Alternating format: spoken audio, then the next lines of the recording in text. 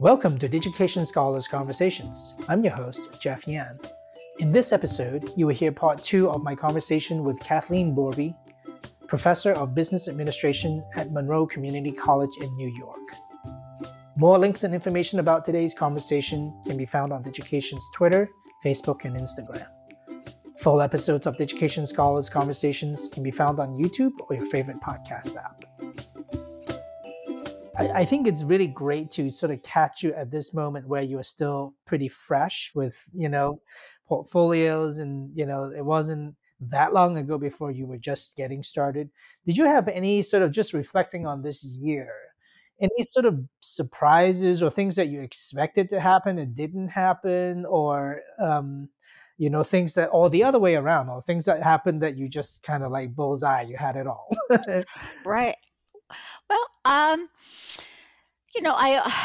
whenever you kind of jump in with something brand new, I thought, okay, let's see how we're going to embrace this. And there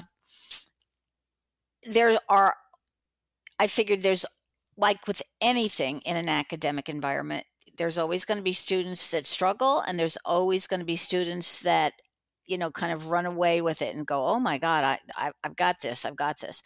So there was some of that which did not surprise me. So, and with the individuals who struggled, we now have an individual that has been named as the faculty student support. That's a huge step for us to go to just for this 1 year. Because as a faculty member, I was essentially campus support. I literally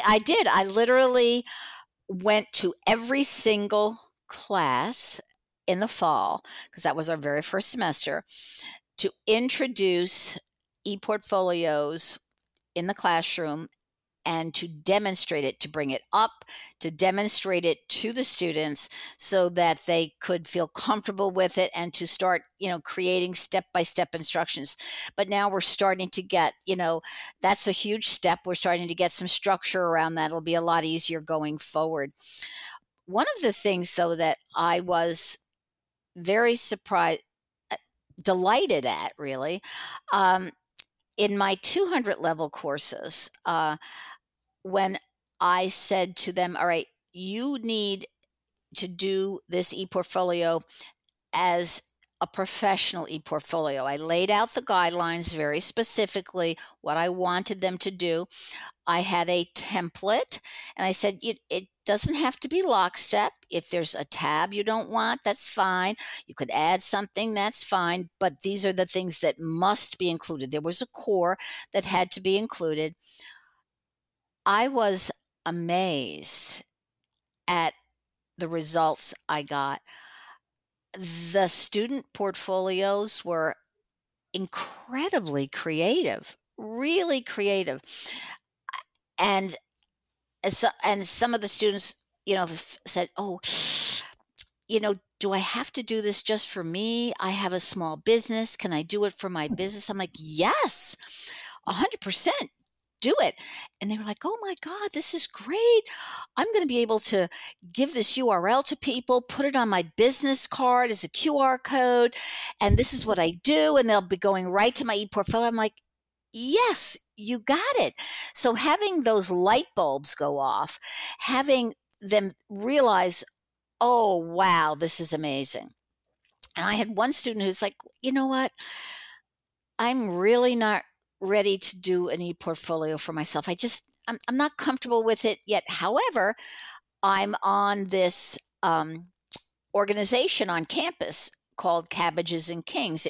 It's a student-run magazine, and they publish an incredible book every year. Can I do an e-portfolio for them? I said, absolutely. Just, yeah, whatever. Oh my God. That took my breath away, because then, and we show that all the time, saying, folks, look at this. Every one of our campus organizations could have their own e-portfolio. And people say, oh, what are you all about? Well, here's what we're all about. He had samples of prior publications, things they sell, pictures of the president, vice presidents of the organization. It was amazing. So we really just, without, by not putting fences, if you will, kind of around the e-portfolio assignment, we found that the creativity was tremendous, and was like, yeah, we're going to push this now. We're going to push organizations to do this. So it was it was it was great fun. It really was great fun. And as soon as we had that first semester of students, well, my goodness, then we could show the spring semester of students, hey, look what other students have done so far. And they were very impressed and thought, oh, okay, a little peer pressure never hurts anybody. And so they thought, okay. Or I would say, now you don't have to do this. And so when you say to somebody, you don't have to do this, demonstrates the stuff, but this is what I want. As soon as you say you don't, then they say, but I want to. So tell me how to do that again. The fancy stuff, the background pictures, the foreground pictures, the translucent kind of picture on picture. So again, it's kind of a subtle challenge that you give them. And so it's like, oh, she doesn't want us to do this. Well, then I want to. Yeah. I mean, look, it's definitely sounds fun. Which is something that I feel like that it's a criteria that is way undervalued. I mean, especially in a college environment, there are times where, um, actually, I would argue that for many people, the criteria, the metric, fun is not at all considered when they're thinking about their student learning. Um, Oftentimes, I mean, I don't hear it often, really. Like if it happens to be great, if you happen to be I mean, Kathleen, look, you are obviously a fun person to be around, so it just comes out naturally. But like when one were to talk about, let's revamp our gen ed curriculum, or let's revamp our business, administration and curriculum, fun was not really, going to be one of the main criteria. Yet I believe, really, very honestly, that fun is really an other way to a more direct way to for people to think about engaged learning, which, by the way, is huge. People always talk about how do I engage my students, how do I engage my students, but they forget that sometimes just a little bit of fun can do it. Absolutely. Sometimes, you know, you, you feel morally obligated, obviously, to cover certain content. You have to, there's certain vocabulary. When you get out of this course, you have to at least remember these things. But sometimes I would, in the middle of a lecture, I would just look at them and nobody was listening. And I'm thinking, okay, I would just like turn off the computer. All right. You know what? I'm going to throw out a couple of questions and about your project, about your e-portfolio, and I'm going to give extra credit to, get in your teams, do this. And I would just stop right in the middle of a lecture and go, here's what we're going to do. And I just had to do that, getting them talking to each other. I got more work out of them than just having them listen to me. So, and I'm going to continue to do that, especially with the students that, we've gotten lately, the new students, the first year students that have literally just coming out of 3 years of the pandemic. Mm. They didn't have the opportunity to talk to their classmates and to be in live teams those couple of years in high school. And so they really missed out on a lot of that socialization. And so when you really encourage that and in some way force it, all of a sudden it opens up a whole world of possibilities to them that they really haven't been thinking about the last 3 years because they have been in their sort of own myopic world. And now it's like, no, this is really important. You need to talk with each other.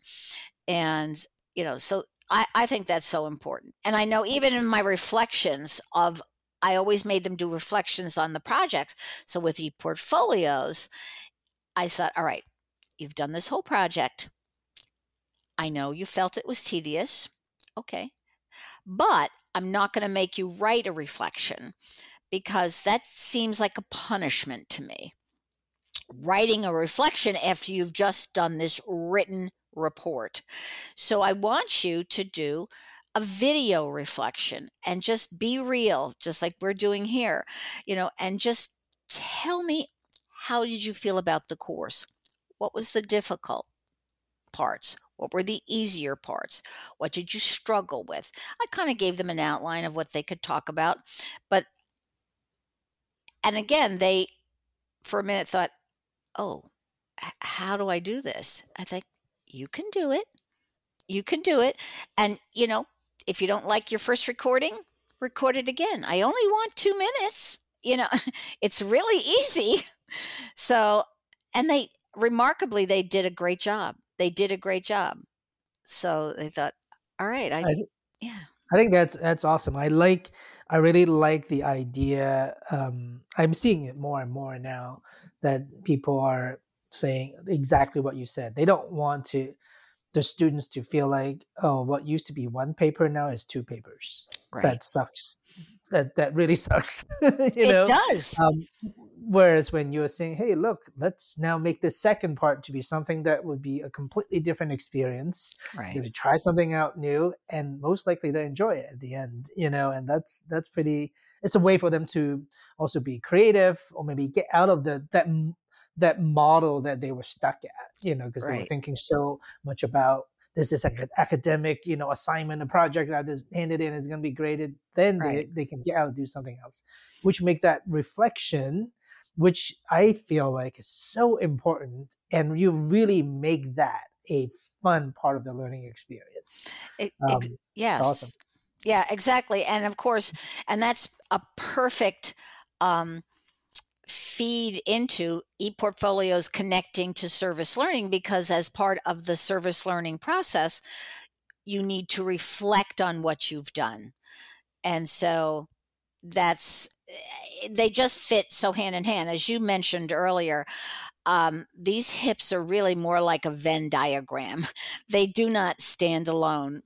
One feeds into the next, and I'm always encouraging my colleagues. It's like, well, you could do this, and then you could have any portfolio. And some people get overwhelmed, thinking, "Oh my God, I have to do this and this and this in my class." I said, once you get it go, just think of it as just part of part of your course, part of the content. Don't think of it as being something else on top of or in addition to. Just make it part of how you do your course, not an addition to your course. And I think that's the most important thing. Well, that's really well said. By the way, I want to go back to one more thing that you talked about earlier. I love that you were telling us about the whole, students, either already making the connection with, well, for my business, for my project, for this and that, I can Right. build a portfolio too. This is a great way to communicate and express myself. And then the one thing that I have, and then the whole, the publication, project. I love that. And one something that I have found recently that I think it's actually over the pandemic that I have discovered this and really come to or try to understand it. And that is, there are situations where, um, whether I think you had specifically said, hey, this student said, I don't think I'm ready for a personal portfolio yet, but Right. I'm ready for this, right?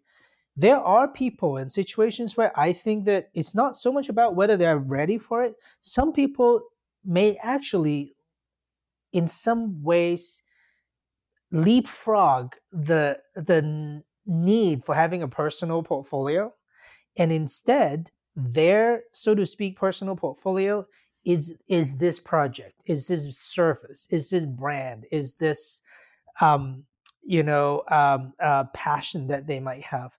So we have had some students actually be on this education scholars Mhm. conversations before, who they spent their capstone project doing these amazing projects, and in these portfolios they never talk about themselves, like very rarely. It's just all about their research and their projects and the passion about that one topic. Yes. But what's crazy cool is that when the employer sees that, they are even more impressed than if they saw some kind of profile, because they look at it like, I'm imagining right now the student that did the annual publication that Mhm. you were talking about. We should go find that and post that URL in the show notes so people can see it. Um, that an employer could look at it and go, "Oh wow, you mean you organized this publication? Right. Like that's the person that we're looking to hire right now." Exactly. I really don't even need to see what degree, what courses, what other, like those things that, it's almost like the next version of, you know, show and don't tell. This is not even just showing. This is it. This is me. And they can see it, and they can say, "You're ready. You can take on this job today because I've seen another thing that you did, which is exactly what I want. I just wish our name was on it." It it it is. It's a remarkable e-portfolio, and you're absolutely right. A picture is worth 1,000 words. Once you start going down this e-portfolio path, you just don't ever wanna go back because you think, "How in the world can somebody hire somebody by just now reading a resume as opposed to Mm, looking at an e-portfolio either about themselves or about something that they've done or a mhm. project that they have been involved with because it speaks volumes about that person and really shows you what they're capable of. It's almost like you're seeing what you're getting before you get it. I mean, you hope you get the right person when you hire somebody in the old fashioned way of just Mhm. using a paper resume. But with e-portfolios, you're thinking, okay, I really have a sense of, you know, who I'm hiring. I really have a Yeah. sense of their capabilities, their their passions, and what they're going to bring to the table. Yeah. I think that um, hiring today, uh, uh, at least in most industries, I think there's still some industries where skills is the sort of the only thing that matters a lot, because it's maybe the skill, the type of skills are very, very specialized, Right. and you can't find a lot of candidates, and that's it. And you find the right skills, you hang on to it. But for many industries, I mean, all the businesses that you were talking about, from construction Hmm. to publishing something, let's say, right? The students that go out to the world to look for jobs and look for career opportunities, the people that could potentially be hiring them, they really are looking for very multifaceted aspect of that person. It's a cultural fit. It's where your heart is, or your passion, all of that combined, isn't it? Absolutely. Going back to my son's company, that's because they're constantly looking for good people and hiring. Mm, And yes, it's a skilled industry. They're looking for specific skills, but he'll say, more importantly, if I get the right person, I get the right team member, I get the person who's buying yeah. into our culture. If we Mhm, feel that it's a personal fit, mhm. we will we'll train that person Right. because we can't train the personality.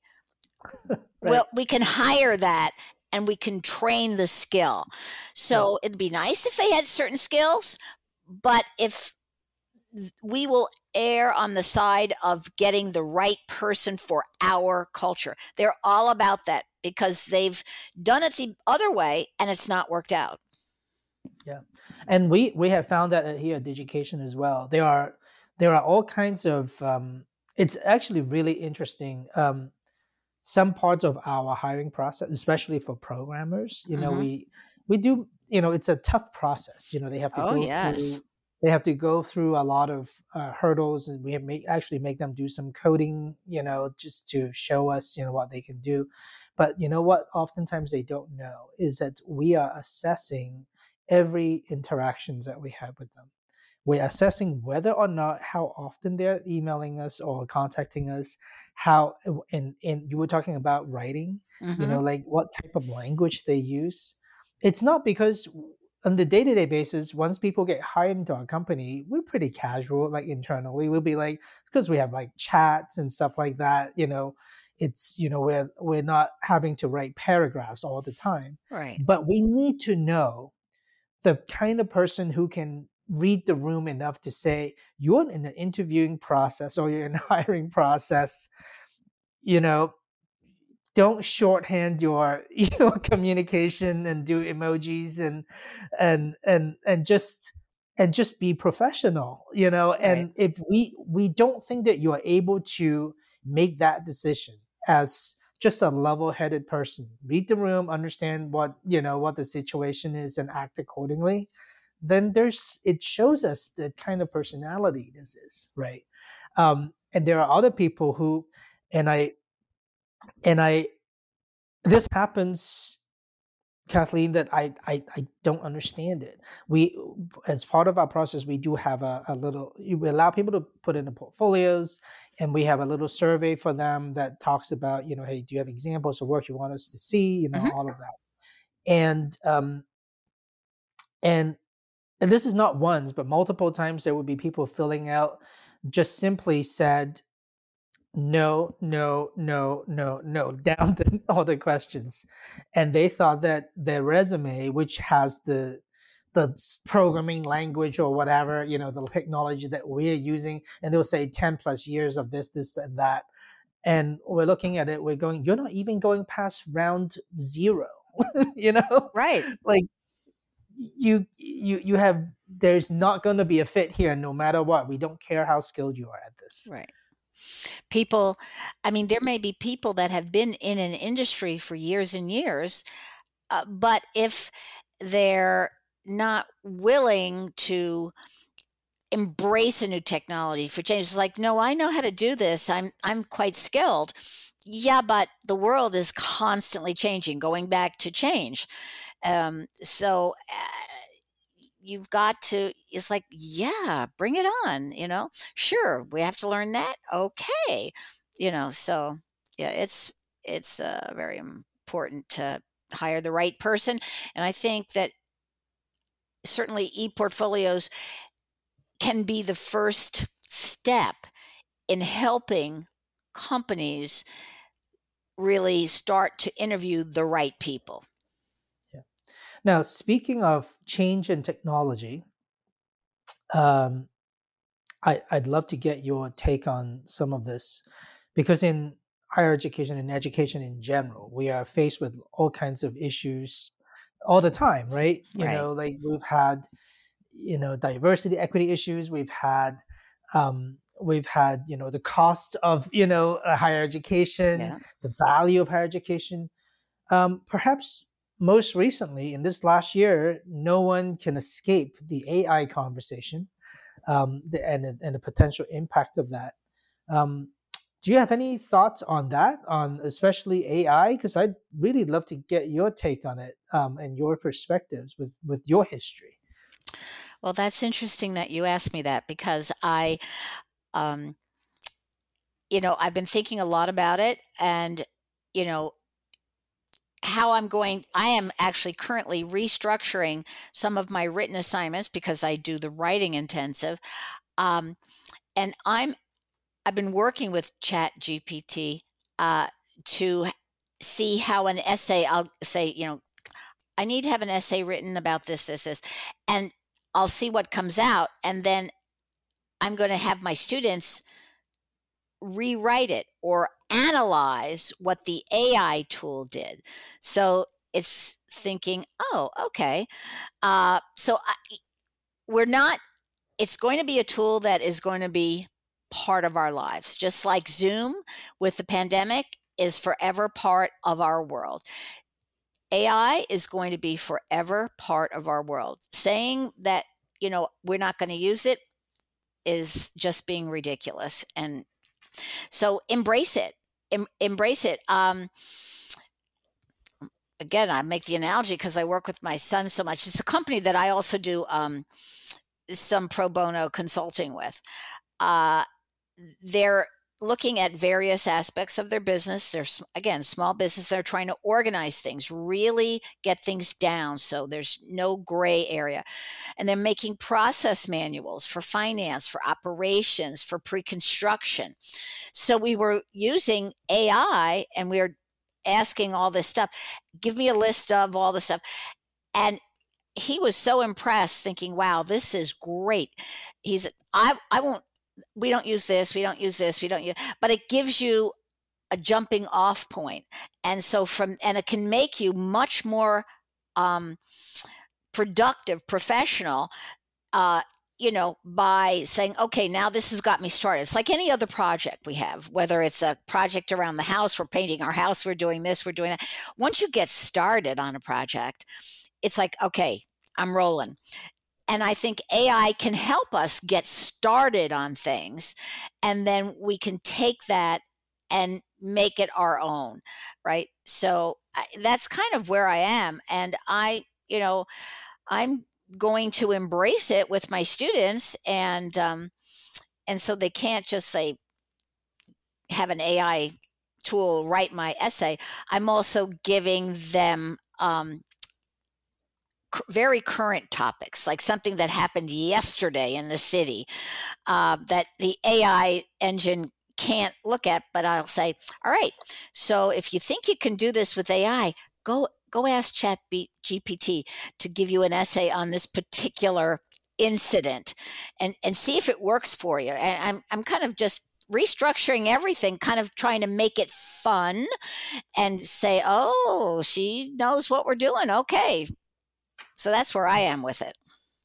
I think it's really smart, and also there's a great deal of.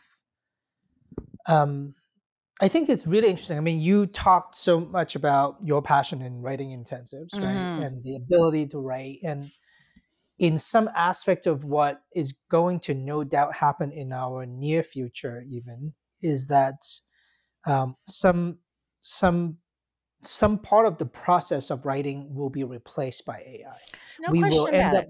doing a lot of writing by having the machine do some of the writing already, Hmm. but the real job now is for you to be able to interpret that and being able to critique it and to be able to think further, than what the AI was able to give you. And I Right. think that that's really what um, that's a very realistic description, at least in the middle of 2023. Where AI is right now, right?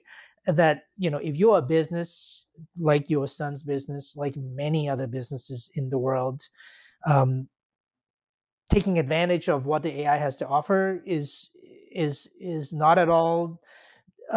It'd be silly not to, right? You'd Absolutely. be you'd be you'd be doing something strange to not Right. make take advantage of the efficiency that it provides you with. No question Um, about it. but the human part of it, has a lot to do with exactly what you just said, which is, hey, look, we can ask them a question about pre-construction processes and whatnot. They can suggest these, 35 steps. We can look at it and go like, huh, we some of these steps we definitely don't do, not applicable, because it only happens, we only do it if you're in an earthquake, environment. But there are a few things that they suggested that we don't do. So let's use them. Let's incorporate them. Right. Or we wanted to, sort of flip it around and it inspires to do something else. Maybe inspires to do something different or the opposite of even.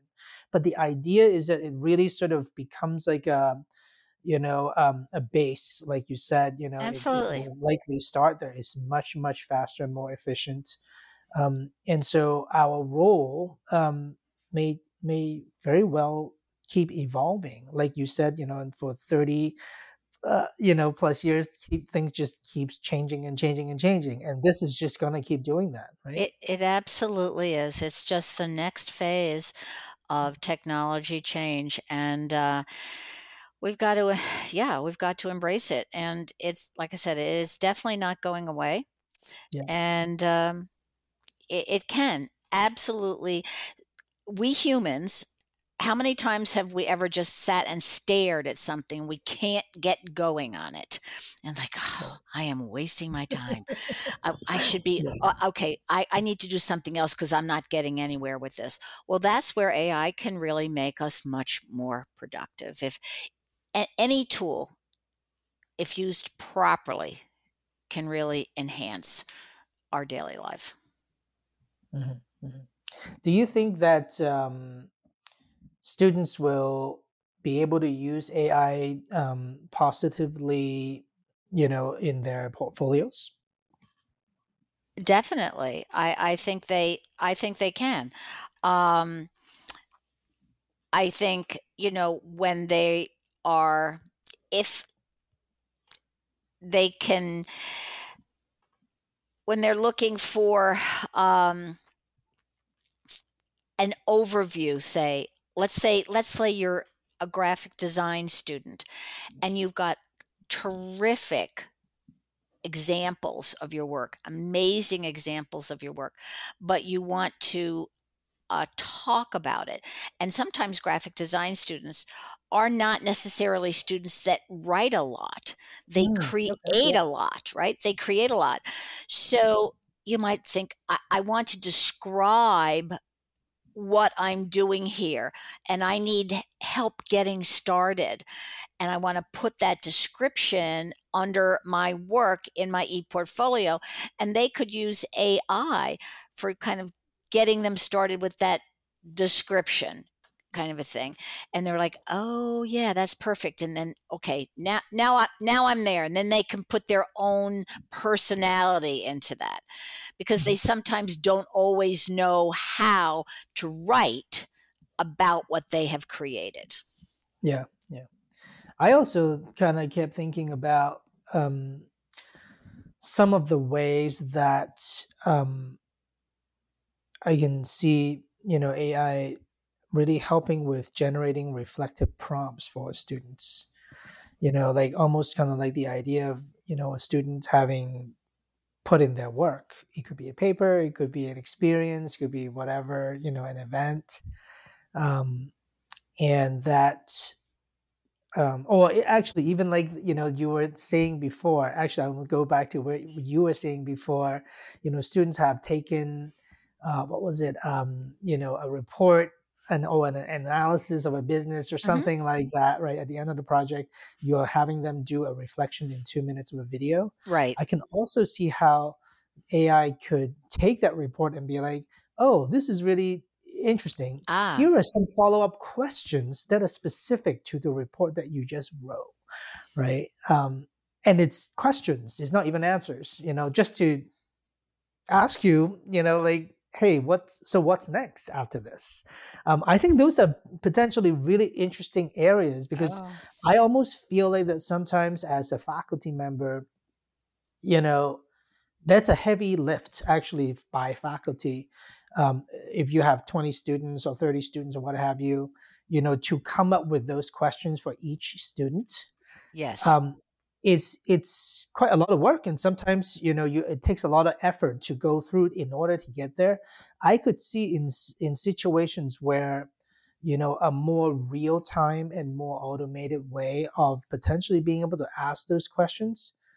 Look, it doesn't come from your professor, but it gets you further so that by the time the professor looks at that interaction can be like, but here's the critical question Okay. that you didn't ask, right? All So right. that's I think that could be a really interesting area. That's very interesting, and of course, the AI tools are gonna have to get a little bit more robust in order to do Mhm. some of that, but yeah, we've only dipped our toe in the water Mm, with this technology. It's a brave new world.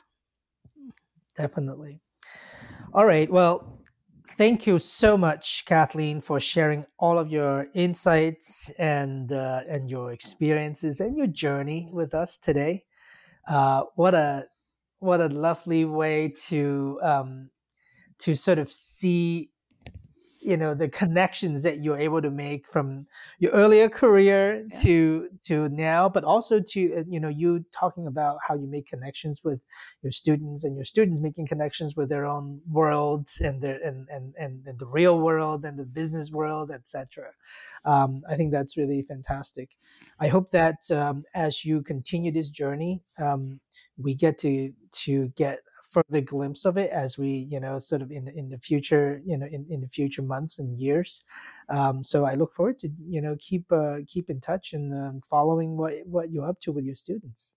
Well, you are most welcome, and thank you very much for this opportunity. This is, as you said, this has been fun.